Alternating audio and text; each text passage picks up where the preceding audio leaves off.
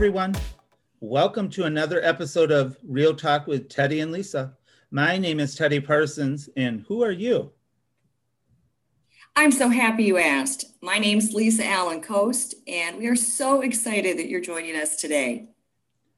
Okay, for those joining us for the first time, Real Talk with Teddy and Lisa is the cheaper, budgeted version of Live with Kelly and Brian. Yes, we run on a low budget here. So, my friend, do you want to tell our listeners who our special guest is today? I would be honored. On today's podcast, we welcome our special guest, Steve Japinga, the Vice President of Public Affairs at the Lansing Regional Chamber of Commerce, located here in Lansing, Michigan. Good morning, Steve. How are you? I'm well, Teddy. Lisa, good morning. It's so great to be with you guys. Yes, thank you. We're so happy to have you here and welcome again. And thank you for joining us today on the podcast. So who is Steve and what should our listeners need to know about you? Oh gosh, where do you want to begin? Who am I? I guess it's like Les Miserables, right? Like, who am I? But Steve Japinga, I'm from East Lansing. I'm a townie, so I didn't go very far. Grew up in East Lansing, the Pinecrest neighborhood. Went to St. Thomas Aquinas in East Lansing, then Lansing Catholic for high school. Went across the Grand River to Michigan State University, and stayed here ever since, and just been working for quite some time, kind of in the government affairs, public affairs, political kind of industry realm since I was 18, starting my first job in the Michigan House of Representatives. So that's a little bit about me. I know we can go into a little bit more, but I'm proud to be a townie. It's awesome to be around here and stay here. And it's great to see so many new people coming into Lansing, the region. But there are a lot of folks like myself that stuck around and are working here. And it's just, I'm still very close with a lot of my friends that I went to elementary with that are here. And it's really cool to just be here and continuing to work. Well, thanks for sharing that. And, we're going to put all that on the about you on the Lansing Chamber under the episode narrative for today's podcast so people can find it there. But I want to get right into this, Steve. I understand that the Lansing Chamber recently partnered with LEAP and several other local businesses and educators in the region to create this really cool thing called the First State of the Lansing Region Benchmarking Report. And can you tell us more about that? Sure. So, earlier, this is actually kind of pre-COVID too, but, I think here, growing up here, I think sometimes we're a little hard on ourselves. We always want to look to other cities that we may visit. Going from Michigan State, a lot of people head to Chicago. I have siblings that live in Denver, Colorado now. So it was important for us when we were kind of looking at this from the chamber, but also the Lansing Economic Area Partnership. We wanted to partner together and put together this report. So where are we as a region? Where are our strengths? Where are our weaknesses? And when I say weaknesses, probably areas of opportunity where we really need to focus on, but really being able to have specific benchmarks, collecting that data, and then really important is just comparing us to our peer regions throughout the Midwest. We have some in the North, Northeast, the South, but really making sure that we were doing this right so we can have that report that we can, again, benchmark where we are now and, again, areas where we're really strong and then areas where we need to do some work. So we have that now. And I guess I would say the easy part is doing a report, because a lot of times everyone does a report and you put it up on the shelf and it just sits there and collects dust. Now it's how do we move forward on this and put together really a plan on how we're going to tackle some of these areas of opportunity, which we have found in the report that we do need to work on. And then how do we continue to just strengthen those areas that we're doing really well? So really excited to have this out, but now the tough work happens on how are we going to get this done and move that needle on a lot of these different areas within the report. Yeah, thanks, Steve. Thanks so much for sharing that information. We'll be sure to include a link for the Lansing Regional Benchmarking Report with today's episode narrative. So, Steve, in your opinion, how does the Lansing region stack up to other peer regions around the U.S.? What did you guys find in this report? Yeah, so we looked at, again, 11 peer regions. So if you think of what we were really looking for is these state capitals that have a major research university. So we looked at, Minneapolis, St. Paul, Madison, Des Moines, Nashville, Greenville, and South Carolina, Durham, Chapel Hill, North Carolina, Hartford, Connecticut, Columbus, Indianapolis, and of course our neighbors to the west, Grand Rapids, and then that little town 60 miles away from us, Ann Arbor. But what we found is that, I guess I'll go into kind of the areas of strength and where we are. We have a really high Gen Z population, which is awesome. So we got a lot of young folks here, school looking to enter the workforce. We also have we've seen a major growth in our kind of medium household income, which is always good. I mean, there's a lot going on right now, obviously in the housing market with all these houses selling, but it's just also good to see that we are seeing some growth in the income here in our region. We have low housing costs. So, affordability is good, and, affordability doesn't always mean cheap. I think our dollar goes a lot longer here. My wife and I live in the West Side neighborhood in downtown Lansing. We live in almost 100-year-old brick home that a foreman from Ari Olds lived in, and it's just a beautiful house, a couple blocks away from where we work in our offices. But our dollar goes a lot longer here, and the housing stock is very affordable, where you can live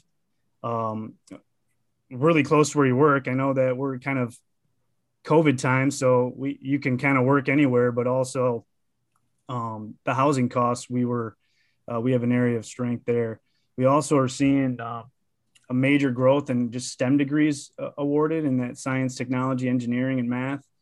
Obviously, we have an amazing university here. Our kind of research, our expenditures within that research university at Michigan State University, but we also have our community college. I actually went to before Michigan State. I know I didn't bring this up, but I went to LCC for 2 years, so I could do all my kind of the undergrad type, the math, science at LCC, save some money, and then transfer to Michigan State. But we have some great community college, great research university.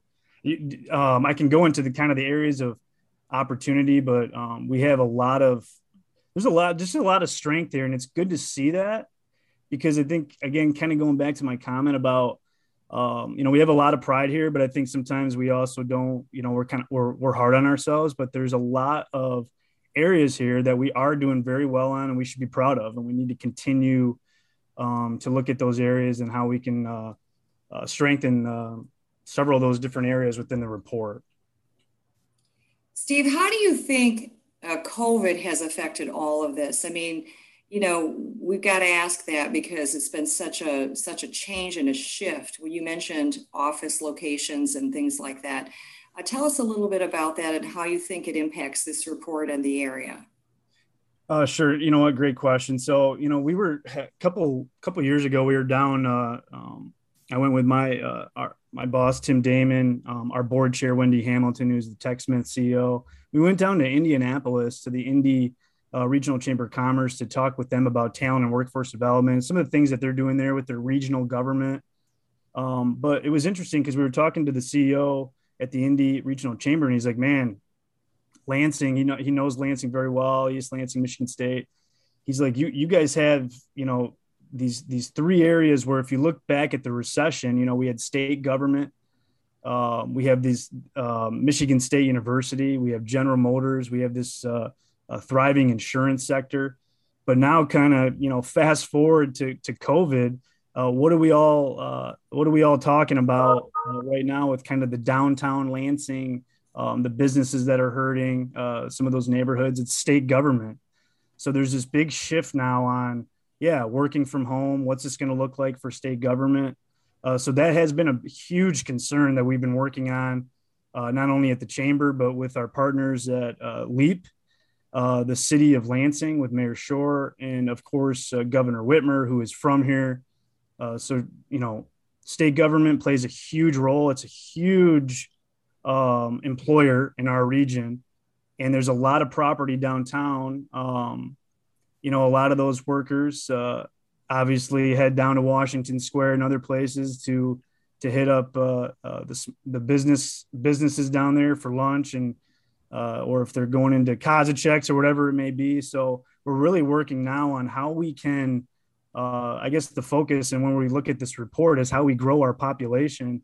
One way we're trying to do that downtown is how do we convert these state office buildings, and it's not all the ones kind of west of the Capitol that you think of. Kind of they look like, to me, and this is my joke, kind of very Soviet era state government buildings. But there's several buildings downtown on Washington, a couple other streets, Grand, where the state is not continuing those leases. So how do we do how do we convert those offices into residential? And I think we're seeing that now.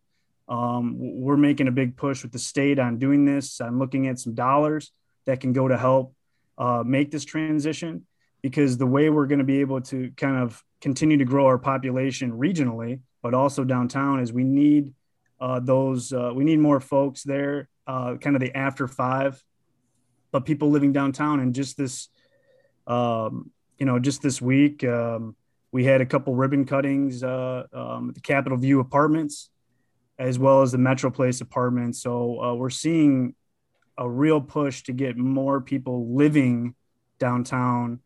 Of course, we want people working, but with COVID, this has presented, a challenge, but also opportunity at what our capital city, our downtown, is going to look like moving forward. Thanks, Steve, for sharing that. So let's get personal. What do you like most about your work at the Lansing Chamber, and what would you change if you could? Wow, that's a great question. What was the first one? What do I like about working there? Yeah, what do you like most about the work you do at the chamber? And then if you could change anything, what would that be? Sure. So, I love people. I'm a lobbyist. I'm a registered lobbyist. So I guess you could call me, I'm in sales. I talk for a living. And I just really enjoy every day is a new day. There's a different challenge that arises. And all of the challenges that I really like is, how do I connect folks? How do we find solutions? And at the chamber, with so many different organizations, companies, nonprofits, there's always going to be challenges, but I guess my thing is, how do I connect all these people? How do I bring people together to have a cup of coffee or a beer or whatever it may be? And then from that, grows a new industry. It could be really anything that I see on a day-to-day basis, where it's just, you're connecting people at so many different levels. And I think that's the best thing I love about it. It's also just looking at, it sounds weird to say, I guess I like challenges, and there's a lot of challenges going on right now, but there's also, we have so many awesome people that are members at the chamber, but there's a lot of non-members too. And I think COVID really kind of going through this, and for everybody, we all had different journeys, but I thought the biggest thing really positive is it really did show that how important a chamber is, because there are so many different people in so many different areas within our region that needed help, that wanted to help people. So how could we bring them together? So I guess at the end of the day, I just love all sorts of different people. I love meeting people. I love helping people. I love having friendships with folks and going out and doing whatever we got to do just to have fun. And that's probably the one thing that I just love about the chamber. And before I even came to the chamber, I mean, I knew what a chamber was, but I didn't really understand the power of it and really those relationships that you build, working at the chamber, but also if you're a member or whatever, you go to an event, program, whatever it may be, you really get to build some really lasting relationships and get to meet some really cool people throughout our community. So you talked about your journey and you've had a really interesting background. My question for you is, what would you tell 20-year-old Steve? Oh, man. And what advice would you give him for the lessons you've learned? Remember him? I'm trying to remember him, but there was a lot of nights at Rick's. So I don't know if I can remember. No, I'm kidding. But yeah, you know what? That is a great question.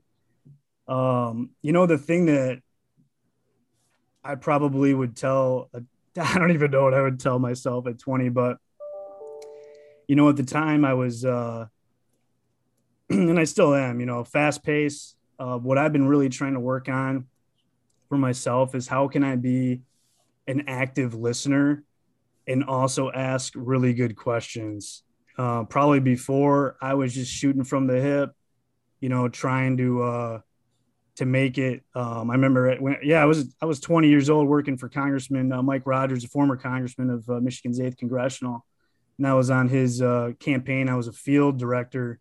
So I kind of was in charge of Ingham County, Clinton County, and Shiawassee. But there were a lot of times when, you're just moving quick and not taking a time to pause and really ask really, good questions. But also when you ask those questions, to actually listen and kind of take that in and, pause and respond rather than react. So there's probably a lot I would tell myself, but that would be the one thing is that I've really been working on is how can I be an active listener and also ask really good questions. Well, the next question obviously is, who do you admire? Whose respect, do you pay and who's inspired you over time? Man, good question. So, for me, my dad, my dad was a big influence in my life. He passed away almost coming up 12 years now. But my dad was just a great guy, a hard worker, came from the west side of the state. He was a walk-on at Michigan State University on their football team. And, just the greatest, he's just a great teacher. We lost him obviously way too young, but I feel for my younger siblings, I was 26 when he passed away and I have a lot of siblings and I got nephews and they just didn't get a chance to have kind of that same relationship when you're starting out in your career. My dad was in business. He was in the insurance industry. He also owned some properties in East Lansing and Lansing. But he definitely is one of those role models for me that I hang on to him in my heart every day. I wear his wedding ring and I wear his football ring from Michigan State. So yeah, when you see me with the ring, I definitely didn't get that gene from my dad of the football. Or my grandfather, Louis Jappinga, who played at Hope College, but my dad definitely. And, there's a couple others that come to mind. Dan Farhat, he owned the Farhat Group. It's Capital Strategies Group, but multi-client lobbyist in town. He was one of my dad's really good friends. He took me in when I was 22 to start lobbying at his firm. He took a chance on me. I was there for 5 years, but Dano Farhat has been a huge role model. And then Scott Hummel, he's a former lawmaker. He represented Clinton County, but I met Scott back when I was 18 when he was in the state house and I was a house page. And for those that may not know what a house page is, my job was to get popcorn for everybody and, hand notes from lobbyists to lawmakers and do that stuff. But Scott Hummel, just played golf with him the other day, a true mentor. And these individuals have just been, they have had a lot of patience with me throughout the years. I think I kind of just mentioned that, what I would tell 20-year-old Steve is more to listen and ask really good questions. But besides those individuals, I read a ton of books, but those are kind of the folks I really look to. There's probably a couple others, but it's so important. This is why I'm doing some work with big brothers and big sisters, those mentors that, for me, I'm very lucky. I had an amazing father and other mentors that kind of stepped in when he was gone, but there's not everybody that may be lucky as I am. And, how can we continue to make sure that, that young person has somebody that can step in if they need that, to just be a good mentor and help them on their journey in life. Steve, thanks for sharing that. So I have a completely random question that really has nothing to do with our discussion here today. If you were on a deserted island, what 2 items would you want to have with you? Only 2. Oh my gosh, Teddy, I'm thinking of like a lot more than 2. I would have the Bible. That would be my number 1. And then I would probably have water. And then I would try to figure it out from there. But I used to watch a lot of Survivor, so I could try to figure out, depending on that island, how to survive it. But those would probably be the 2, is the Bible, as well as some, I don't know, everlasting water. I don't know where we would get it, but and then I would try to figure it out. But man, it's a great question. I'm glad you didn't ask me if I won the lottery what I would want, because it would probably be totally different response. But yeah, that's tough, man. Well, Steve, I'll say, when I was prepping the show with Lisa, I said you were going to say your Bible. I was right about that one, but I thought you were either going to say your wife or your dog would be the second choice. Well, hopefully. So the dogs are listening to me right now, so I apologize to both Charlie and George. And hopefully my wife, Catherine, doesn't listen to this segment of the of this podcast. But yeah. Oh man, I'm in trouble. Well, Steve, you've survived, obviously, and you've thrived, which leads me to my next question. Where do we see you going in the next 3 years? You know what, Lisa? Usually people say, what are you going to do in the next 5? So 3 years is interesting. But you know what? I'm where – it's a great question that we probably all ask ourselves, like, right? And I'm for me, I'm where I'm supposed to be right now. Right. I mean, there's been opportunities, at the chamber, other jobs. Obviously, I've had other jobs besides the chamber where doors open. Sometimes they close. But for now, I was where I was meant to be. There was I had an opportunity before COVID hit, didn't work out, had great conversations. Again, I have a great relationship with my boss, Tim Damon. And you know what? COVID hit. We have a really young staff. Just 3 people on my team alone. They haven't, before COVID, less than a year at the chamber. So, everything happens. I know it's, kind of whatever, goofy to say everything happens for a reason, but I do feel that I'm where I'm supposed to be. The next 3 years, I think there's going to be a lot going on here. I'm sure there's going to be opportunities, but I wish I had a better answer than I just feeling good where I'm at.